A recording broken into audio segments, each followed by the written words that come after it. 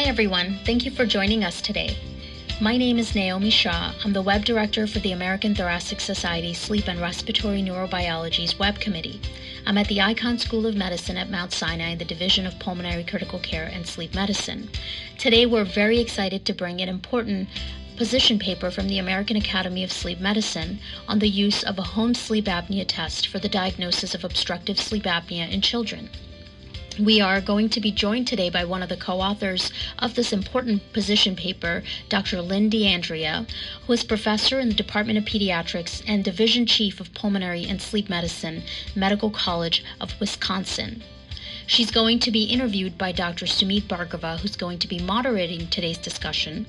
Dr. Bhargava has been a very active member of the Sleep and Respiratory Neurobiology's Web Committee. He leads the Pediatric Sleep Interest Group for the Web Committee. He's Clinical Associate Professor of Pediatrics at Stanford University Department of Pediatrics and is also the Medical Director, Lucile Packard Children's Hospital Sleep Laboratory.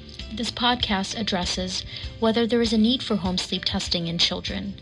They also discuss how and why the committee came up with the position that they did after a careful review of the literature. Without further delay, Dr. Sumit Bhargava. Good afternoon and welcome to the American Thoracic Society podcast by the ATS Assembly on Sleep and Respiratory Neurobiology. My name is Dr. Sumit Bhargava. I'm a pediatric pulmonary and sleep medicine doctor at the Lucile Packard Children's Hospital and Stanford University. And today I'm hosting Dr. Lynn D'Andrea, who is Professor, Department of Pediatrics and Chief Division of Pulmonary and Sleep Medicine at the Medical College of Wisconsin and the Children's Hospital of Wisconsin.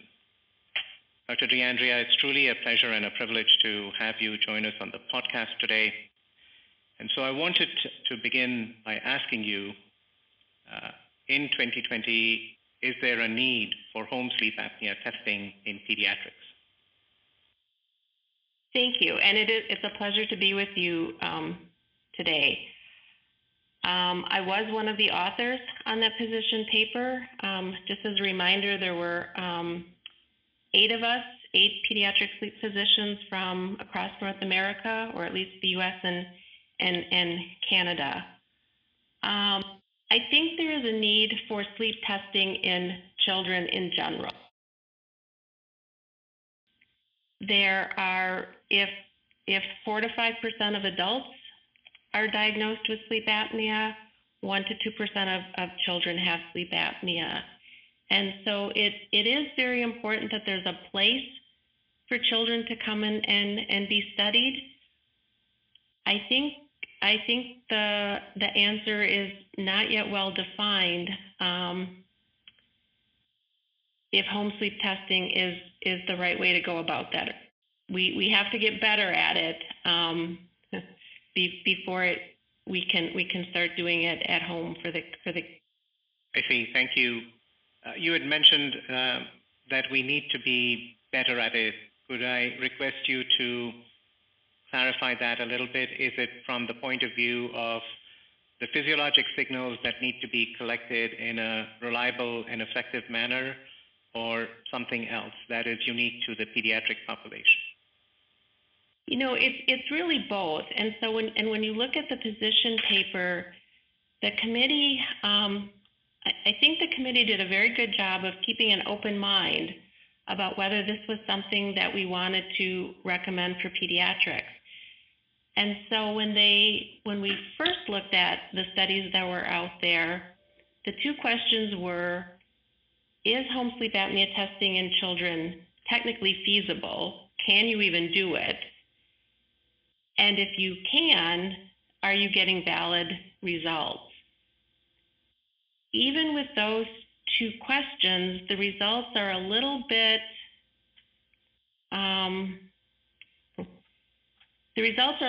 soft. So if you're talking about technical feasibility, there were really 4 studies that were out there. The 2 biggest ones, one was done out at Tucson. It was part of a research study.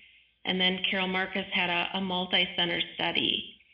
And in both of those studies, in all of the studies, to get to technical feasibility, the kids were having to have one, but sometimes two sleep studies at home before they could get information.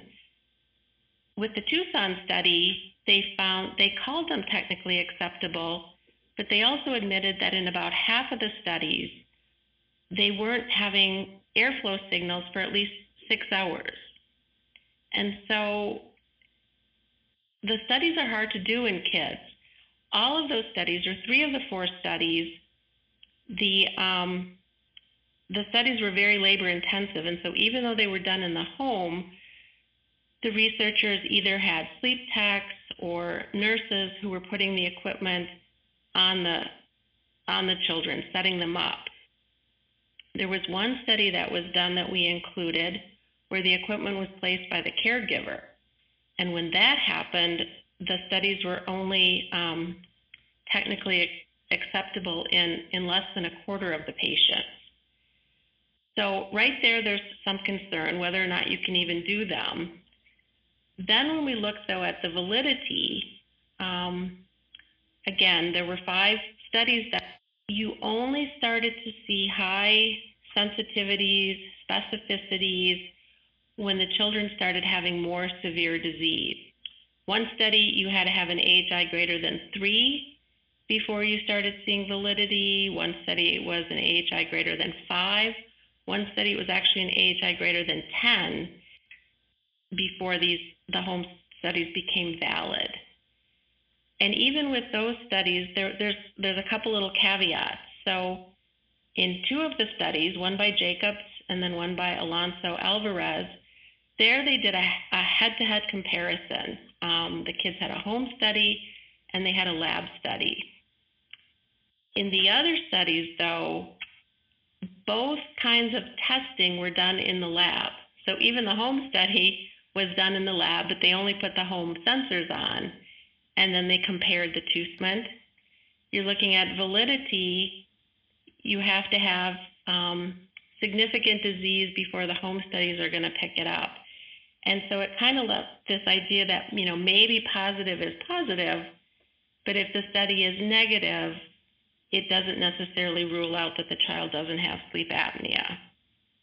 So I think that's the 2 biggest concerns. We can talk more. The study then drilled down, though, what specifically are we missing on the home sleep studies that makes them not?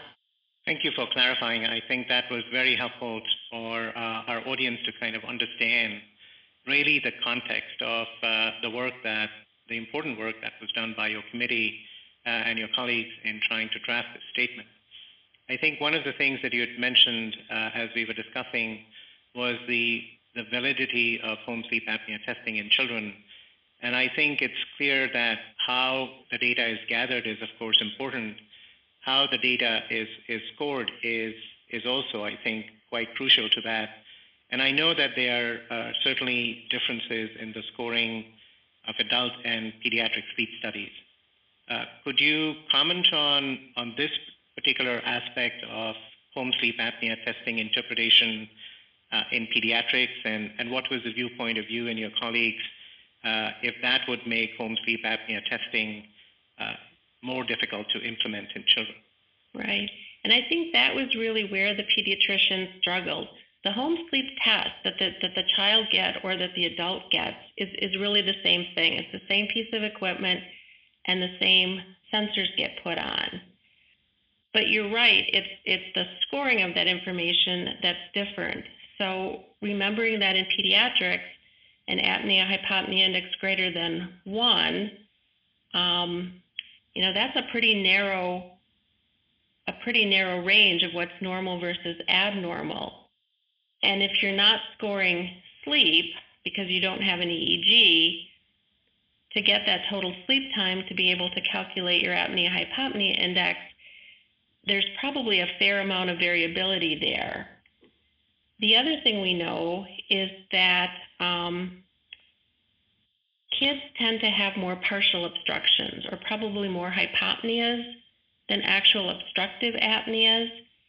And so when you look at the AASM and their scoring guidelines for children, they actually have the guidelines for children are different than adults. So you can either count the apneas hypopneas to get your index.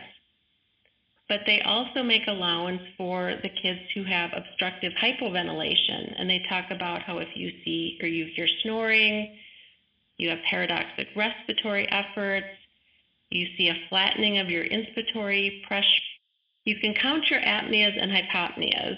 If they have hypopneas, you can see a desaturation, but the scoring guidelines also let you count with an arousal, because kids tend to have relatively healthy lungs, and so they may not desaturate. You may not see those 3 or 4% desaturations, but you will see an arousal. So in the home studies, if you don't have the EEG, you're not. The other thing that the kids do is they have the obstructive hypoventilation. And so they've got the snoring, the paradoxic respiratory efforts, and then you can see elevated end-tidal CO2 values. The other thing that's not available on the home sleep apnea testing is end-tidal CO2 monitoring. And so the concern is that you'd miss the kids who have the obstructive hypoventilation. So those are the big differences between the peds and the adult scoring. Hypopneas can be scored with a desaturation, but also an arousal. And then you can also use end-tidal CO2 monitoring for hypoventilation. Great, thank you. That was a very effective summary of the important differences between adult and pediatric sleep studies. I think one of the things that you had mentioned earlier in our conversation was that the devices that are actually used for pediatric home sleep apnea testing are essentially the same devices that are used for adult home sleep apnea testing. Is there a particular device characteristic that you think would make it more relevant for pediatric sleep studies as in comparison to adult home sleep apnea testing? You know, I think you'd probably have to find a way to be able to put in EEG monitoring. You know, we can talk about the CO2 and whether or not maybe there are certain groups of kids where if you're not as worried about hypoventilation, that maybe that's the one signal that there could be some carve-outs for. But it's really the EEG that probably needs to somehow become part of home sleep apnea testing if it's going to be usable and valid in kids. These home systems, you can put EEGs in. It just becomes a different process then, right? Because then the child has to come to the hospital or has to come to the sleep lab. The tech has to put those EEG leads on. So it's not as simple as just, you know, coming to pick up the equipment and then going back home and the family sets them up. One of the things that the paper had mentioned, especially in the part where you were talking about future direction, development of a diagnostic algorithm to predict the best candidates for a pediatric home sleep apnea test, because it was felt that that would significantly improve the reliability of the devices and reduce the burden of false results in inappropriate candidates. Could you comment on that a little bit, just so that our audience can understand this important point a little better? You know, I think we know that in pediatrics we see a wide variety of kids. We see kids from the newborn period up to 18 years of age. And so I think if you were going to do an algorithm, the question would be, are there certain age groups? There are no studies in younger children. People have asked about the older teenagers. Is there a difference between, you know, a 17-year-old and a 21-year-old?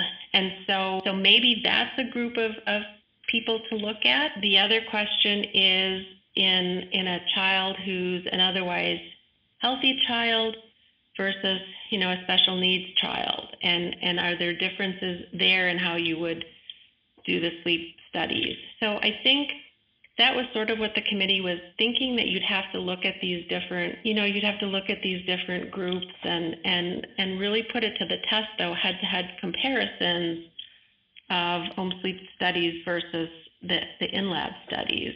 The only study out there looking at special needs kids was the Carol Marcus study. Those kids were older, but they had a history of prematurity. But other than that, no one has really looked at the special needs population. I mean, even kids with trisomy 21, right? That's a big group of kids that we see in our lab, and how feasible those studies would be at home. So I don't know. I think the teenagers are maybe the group to look at. Right now in the committee did the paper, we looked at kids from newborns to 18, and there were no studies out there on teenagers, but that may be a future direction. Thank you very much. I wanted to touch a little bit on one of the comments that was made in the paper, which would be on the effect of home sleep apnea testing on treatment assessment and patient-important outcomes, because I thought that was a very important future direction that was defined in your paper. Would you mind expanding on that a little bit so that we can understand the relevance, specifically in the pediatric population, of what would be the patient-important outcomes that home sleep apnea testing should help to measure? We understand that there aren't enough pediatric sleep labs to go around for everybody. And so trying to be sympathetic to that, there does need to be a way to get more kids through this process. In kids, it's not just, it's a health issue. It is sort of also a behavioral issue, though. Undiagnosed sleep apnea is associated with attention deficits and hyperactivity, sleepiness. So to be honest, we knew that there needed to be follow-up. We knew that there needed to look at these outcomes once they had their TNAs. Did they get better? How did we know about it? But it was just hard because the diagnostic test isn't where it's supposed to be, and so then how to do the follow-up is a little bit difficult. Very true. Thank you for clarifying that. In conclusion, I just wanted to touch upon the final recommendation that the committee actually ended up making in this paper, where in summary it was stated that data are currently insufficient to support using home sleep apnea testing for the diagnosis of OSA in children. Is there anything else that you think our audience should know about why and how the committee ended up with this position after your very careful review of the literature? I think the public needs to know that the studies that are out there, these are really smart people who have done these studies and tried to further how we practice medicine. But even in these very sophisticated hands where these were sort of done as research studies, the outcomes maybe weren't as robust as you would hope. You could say, well, if I'm technically acceptable 90% of the time, maybe that's good enough. On the other hand, if you're wrong 10% of the time and you're missing 10% of the kids, is that really acceptable?